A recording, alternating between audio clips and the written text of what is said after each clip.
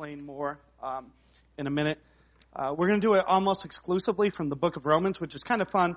I've always wanted to preach the book of Romans, but it's so dense and so deep that would take, maybe 3 years to get through, which is prohibitive at times. So we're going to be in the book of Romans for the next probably 6-7 weeks, something like that. And we're going to the concept we're going to talk about for that time is the concept of identity. And I want to talk to you a minute about that and why we've chosen to go there. Here's what I'm kind of convinced of, is that in our time, in our generation, this concept of identity is like the key question.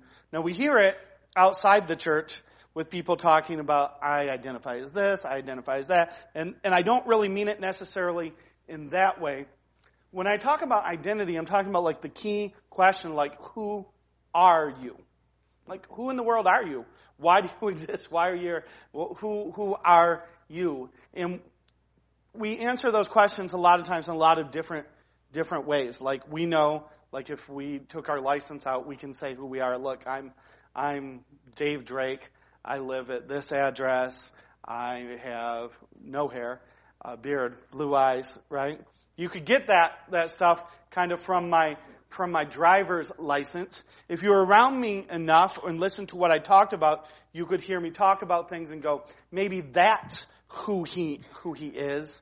But what I've become convinced of as I pastor and as I spend time with people is that the issue of identity and who exactly we are and why is like the driving issue of our day. In fact, we seem to be a generation that is steeped in this long search for what our identity is. And now, just to be honest then, as a pastor, one of the things I know, and I just know this is that for a Christian, our identity is to be caught up in Jesus Christ. And yet I feel like to say that does not always make it true. And one of the things I've always promised is that I don't preach messages that don't speak to me, that don't talk to me, that don't preach the same kind of thing to me. And one of my hopes as we go through this, that all of us would encounter the text and encounter ourselves and encounter Jesus in a way so that when we're done, we can say who we are and know that who we are is caught up in who Jesus is, so that our lives have meaning, purpose, that our existence, all of those kinds. I'm convinced as I look at the problems that plague our time, when you address things like fatherlessness, when you address things like high crime, when you see all kinds of things like just the reigning confusion amongst youth about who exactly they are, I'm like, no, you are somebody. It's clear in the Bible you were meant to have this meaning. It's meant to be in Jesus. And yet, my saying that doesn't just make it happen, right? And so my goal is that hopefully as we walk through the Scripture together, that you will begin to find your meaning and your identity in Scripture and who the Bible says you are and who Jesus says you are. And so will I. But not in just in a way that affects our head knowledge, that affects, okay, now I know this, but rather that it'll be life-changing and transformative for us. I'm rather convinced that as a pastor, as I have to deal with people's problems and people's issues and people's struggles, that the majority of them come down to this, is that our identity has been broken. We've got broken identities, and so my goal and my hope for you and for me is the restoration of our identity. This is who we are. This is who Scripture says we are. And not that we would just hear it, but we would lay hold of it, that we would claim that, and then that would become true and powerful in our lives. So that's where we're going. We're going to start in Romans chapter 3, 23. I term this message maybe as first the bad news, right? One of the things about realizing who you are, and one of the things about the biblical worldview and the Bible teaching who we are, it's going to begin with a moment of bad news. But I hope to, by the end, show you how even this bit of bad news is powerfully good news. So, Romans chapter 3, verse 23 is going to tell us who we are. And it says simply this: for all have sinned and fall short of the glory of God. For all have sinned and fall short of the glory of God. So, I told you that my hope is that we will grow together, that we'll move into an existence that gives meaning and purpose and all of those things.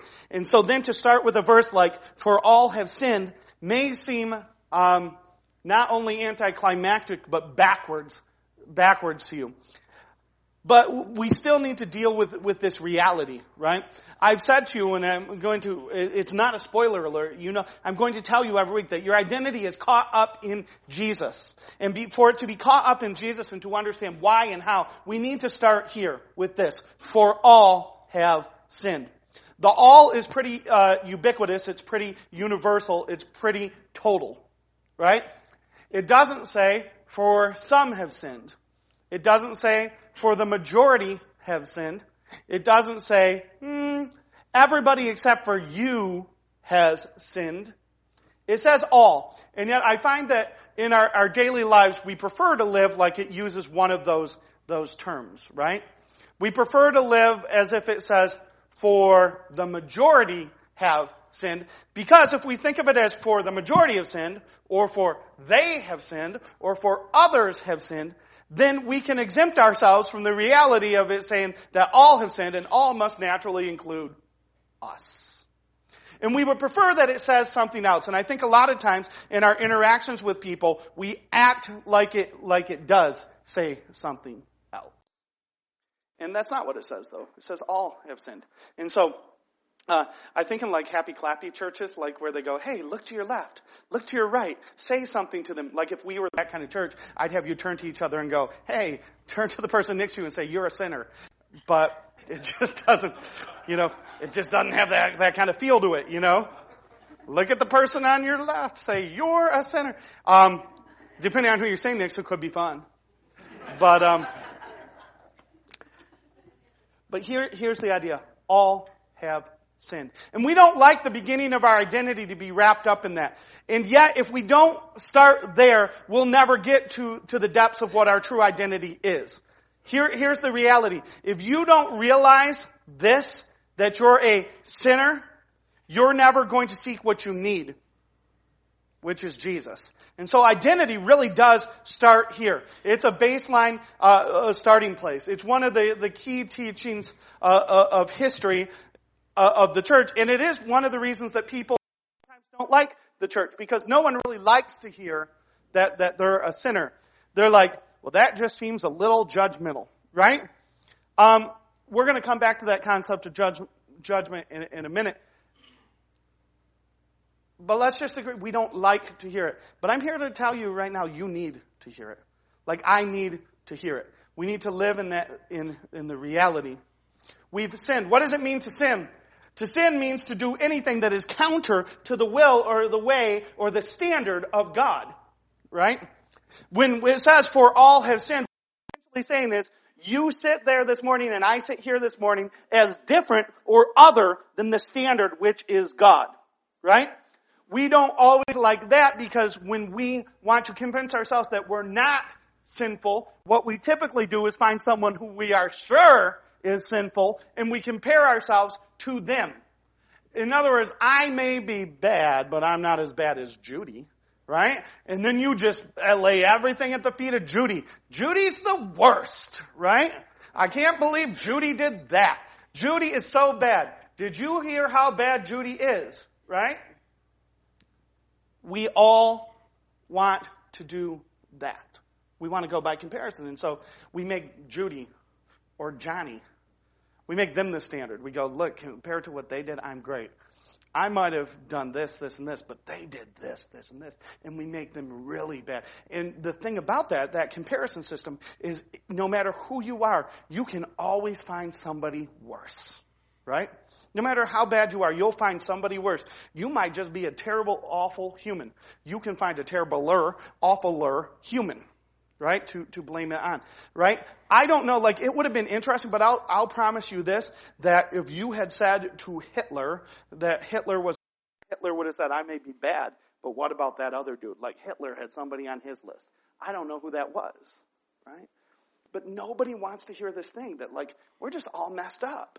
And we are all sinful, and we want to compare ourselves to Judy or Johnny or anybody else because they're bad. They're sinful. That's the thing. That works, man. That is a great system that makes perfect sense. If you compare yourself to Judy, you are not near as sinful. But the problem is comparing yourself to Judy is if you're comparing yourself to Judy and Judy's the standard, then who in the world is going to save you? Right? And what you're doing when you compare yourself then is you convince yourself that you don't need salvation. It's an effort at self-salvation. I don't need to be saved. I don't need to be fixed. There's nothing wrong with me. I might have a few problems, but they're minor tweaks. I just need a few minor tweaks because I'm not as bad as her. I'm not as bad as him. And you use that comparison game to convince yourself that you just need a few minor tweaks and you'll be fine. You don't really need salvation. It is an attempt to put yourself back in the role of God and make yourself the standard and tell yourself that you're okay. Which, again, when we're talking about identity, you're like, isn't that what we want? We should all have high self-esteem. We should all just believe in ourselves. We should just all do it. The problem with that is simply this, is that it is a lie that you can tell yourself, but you will never actually believe forever. And even if you don't believe it, at one point in your life, your delusion is going to fall apart. You're going to look in the mirror and you're going to realize that you're not all that you have told yourself that you are. You don't have what it takes. You might be better than Johnny or Judy, but they're not the standard. Jesus is.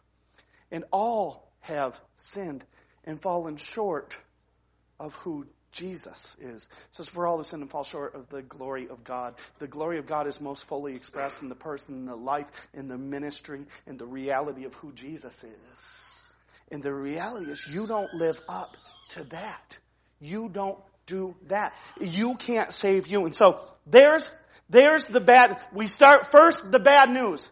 You want to know who you are? You're sinful. You are. You are sinful.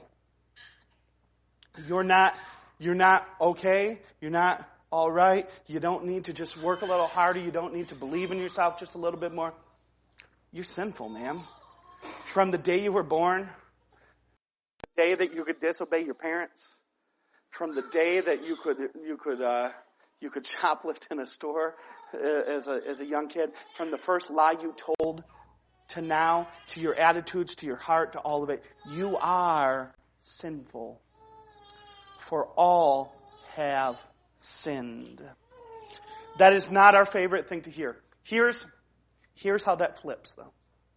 Here's how this bad news, for all have sinned and fall short of the glory of God. Here's how this can become good news for you in your search for identity. Here's what I've encountered and what I realize about identity in general for all of us is that most of us are trying to find our identity based on what I just talked about in comparison to somebody else, right?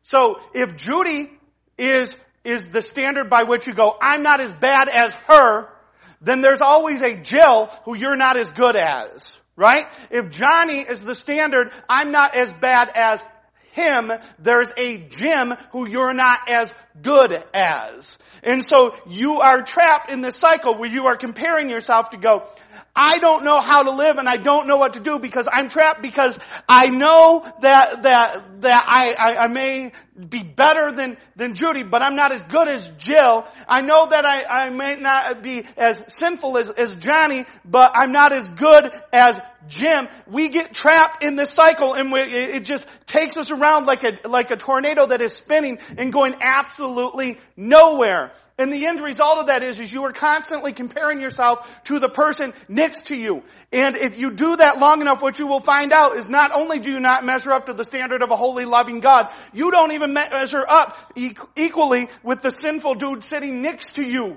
on a lot of levels if that's how you're going to find meaning, right? Because your heart and your mind will begin to convince you that you don't have what he has and you don't have what they have. This is why in our culture we see this consumeristic race to have more, to do, to be more. This is why people want to be famous. Have you ever watched the opening auditions to the TV show American Idol, right? When American Idol started, believe it or not, that was a very popular show. I know it's in its last season or coming up on a last season, but in our culture, people used to really watch that thing, right? And people used to really like that. And what always happened at the beginning is they would show these auditions and people would come in and sing for the judges and they would be horrifically bad. I mean, we're just talking awful. We're talking like worse than if I were to try and sing to you this morning, and that's pretty bad, right? But they would show up and they would sing, and then the judges would tell them that they couldn't sing, and they would be shocked and sickened and angry. They'd be like, but my grandma said I could sing. My grandma doesn't lie, right? And I'm like, your grandma is a liar, man. Is your grandma's name Judy? She's a liar, right? I can sing. My mom and my aunt said I can sing. And they get shocked and they get angry and they swear. And the whole thing was that they would keep trying and they would keep begging for like this golden ticket which sent them to Hollywood. Why? Because in their mind they had convinced themselves that they had to be famous. Because if they weren't famous, they weren't going to amount to anything. Who taught them that? What taught them that is that they compared themselves to the person next to them. When you sit at home and compare yourself to the person on TV, you start to think that you've got to be the person on TV to have meaning and purpose. And they would cry and they would weep. People want to be famous. Why? Because if they can be famous, then they can be better than the person next to them. That's what they're thinking. There are other people that are pursuing money. Why? So they can buy stuff. Why? So they can get a new car. Why? So that it can ride on 24s. Why? So that it can have an awesome system. Why? So that they can through the hood with the bass going and they can ride by their boys and look out the window and go, hey, this is a true story. My brother somehow obtained a Porsche back in the day, right? Now, Drakes aren't really rich enough to own a Porsche, but he got one. And it was like a 911. It wasn't like one of those like skeevy Porsches, like a 944 or something. It was the real deal, like this 911 Porsche, right? And he came over to show it to us at our house. I'm like, dude, give me a ride around the neighborhood, right? And like we went through, we drove through the neighborhood, we rolled down the window, be like hanging out the window, like, hey y'all, just me, Dave Drake over here in this Porsche. See me? Like you drive through the neighborhood, you go to people's house, like, I like wait here, pull in that driveway, run up, knock on the door, run back, jump in the Porsche, be like waving in the parking lot, like, hey, it's me, Dave Drake, in a Porsche. I mean, it's baby blue, but it's still a Porsche. Right? Because here's the thing. We all want to be compared. We want to be seen driving through the neighborhood. No one gets a car and then hides it in the garage and never shows anybody. Like you don't have the best car in the neighborhood and keep it in the garage. You want people to see it, right? Partially because you're proud of the workmanship, but also because you want people to see you in it. Because people look at you and go, dang, are they in that car? Man, if they can drive that car, they must be the coolest thing ever. Right? That's kind of what we're thinking in our brain. So we want fame. We want money. We want all of it. It all comes down to that. These dudes who are like serially going from like girl to girl to girl to girl in a culture where dudes are trading in one girl for a younger girl. All of this whole thing is this great internal search for meaning so that they can look around and go, I'm better than that person, so I must be all right. I must be all right. And it is the most dead-end, useless thing ever. I saw a quote, I believe, from Jim Carrey.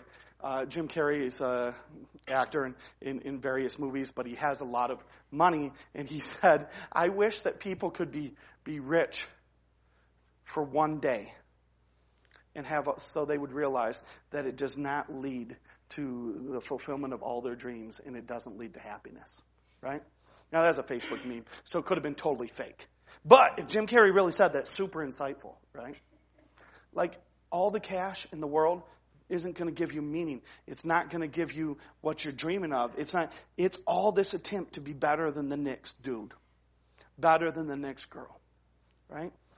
And I think we live in a time and in a culture and a place where that's what all of us are trying to do. And that's why all of us spend a lot of time being depressed and unhappy and like, you know, I used really like really some very Godwin Heights dude references like cars and stuff. But there's other stuff like there are young mothers at home comparing themselves to other young mothers and going, yeah, my kid You ever meet the person who's like, yeah, my kid rolled over at 3 days. I'm like, your kid did not roll over at 3 days, right? But it's like a kid competition. I'm like, if your kid rolled over at 3 days, you got to get them out that dangerous bed. You know you don't put a baby on a hill, right? That baby rolled over at 3 days. Stop putting your kid to sleep on a slide, okay? That is not okay. Like, my baby could crawl at 1 month. I'm like, your baby's Superman. Good for you, right? My baby could walk at, like, I always love my favorites, like, my baby could walk at 9 months, right? That's good, but here's what I've realized when you have 4 kids. They start to walk. They can go places. You keep a kid who can't ambulate, it's a lot better. They can't move, right? They're really cute. And you know you put them someplace, they're going to be there when you come back for them. So, yeah, we tried to keep our kids from walking until they were 7. My baby was potty trained at 6 hours. Okay, that's right? Because there's competition. Go online, look up mommy blogs. There are all kinds of women out there ready to judge you for however you parented, right? They're ready to judge you for every choice you've ever made. And the universal thing about mommy blogs is they have made the right choices and you haven't. And if you could just be like them, you could get your own blog and make all the right decisions and be the great mother, right? So in a mommy blog world, look to your right, look to your left and say, you're not as good of a mother as I am. That's how that system works, right? It's a compare world. Here's my point. Here's the point I would like to make. Here's what saves us from all of that. Here's what rescues us from all of that thinking. For all have sinned, right? Seems like bad news, but all of a sudden when you realize it's kind of good news, right? Because you look to your right, you look to your left, and you say, you're a sinner. You're a sinner. I can look around, I'm just standing in a room full of sinners. That's what I'm standing in a room full of, right?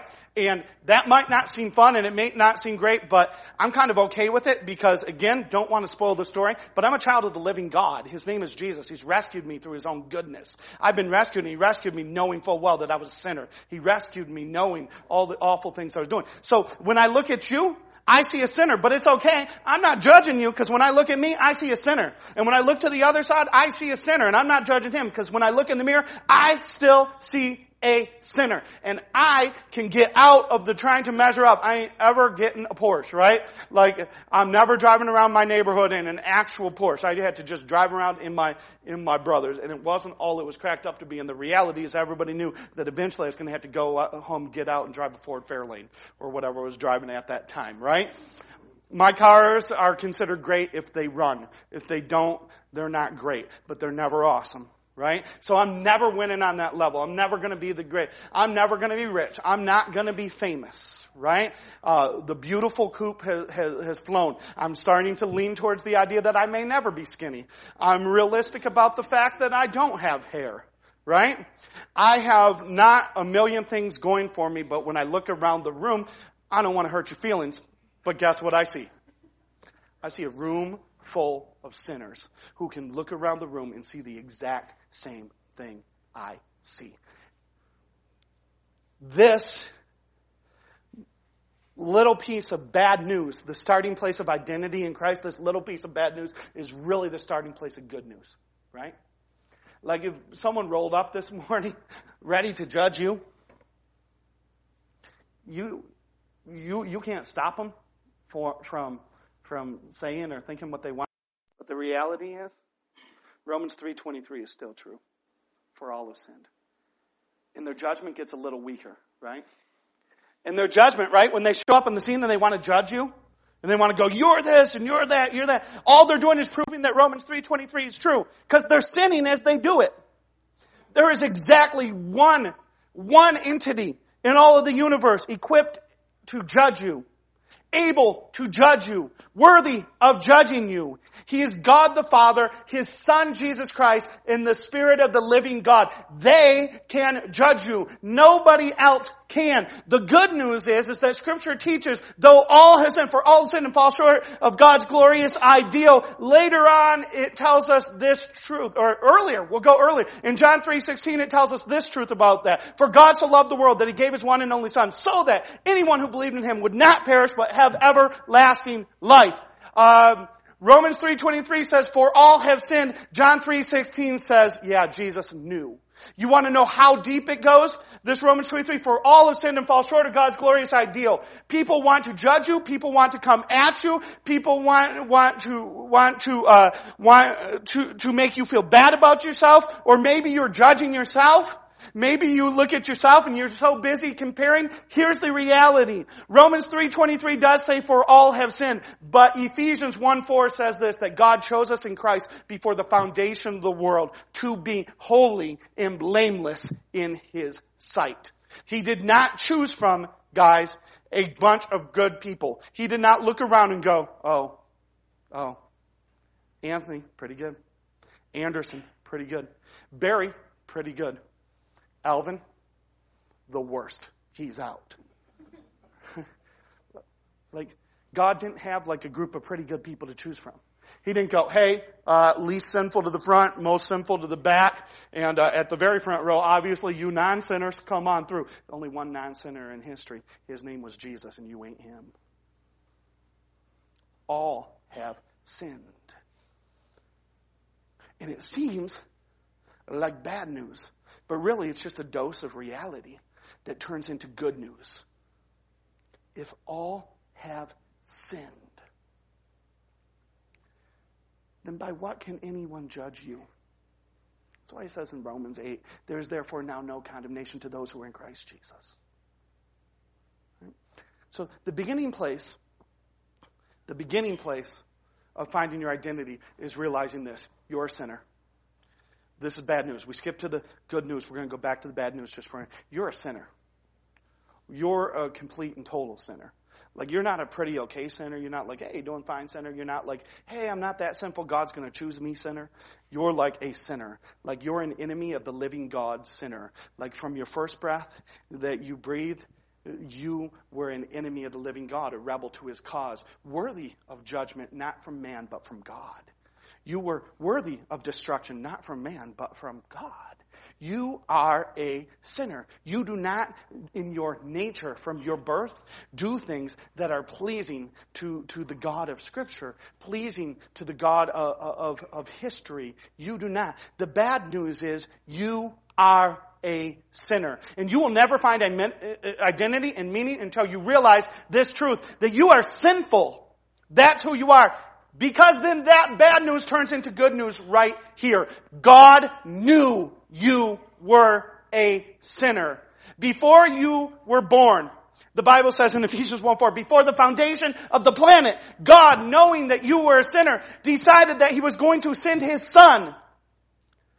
Not to come to judge you, but to take judgment for you. Not to come to destroy you, but to be destroyed for you. Not to come to bring punishment to you, but to bring healing within you. The God of Scripture has come. His name is Jesus. The bad news is you are a sinner. The great news is so is everybody else here. Jesus knew, and He is in the business of rescuing sinful people.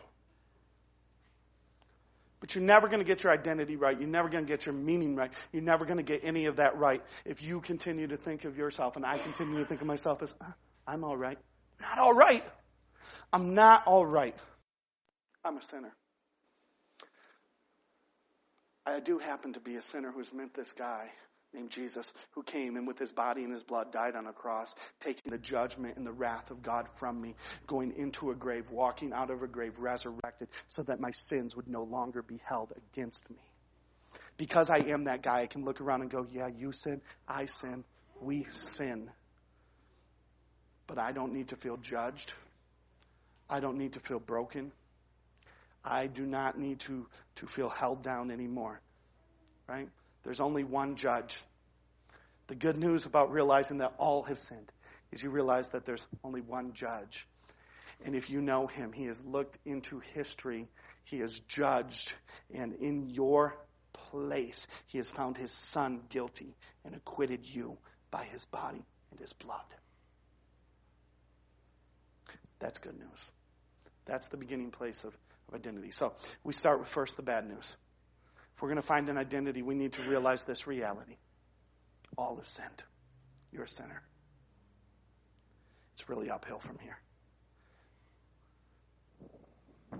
But I would be a liar to tell you that you could find meaning apart from realizing your sinfulness, because you won't.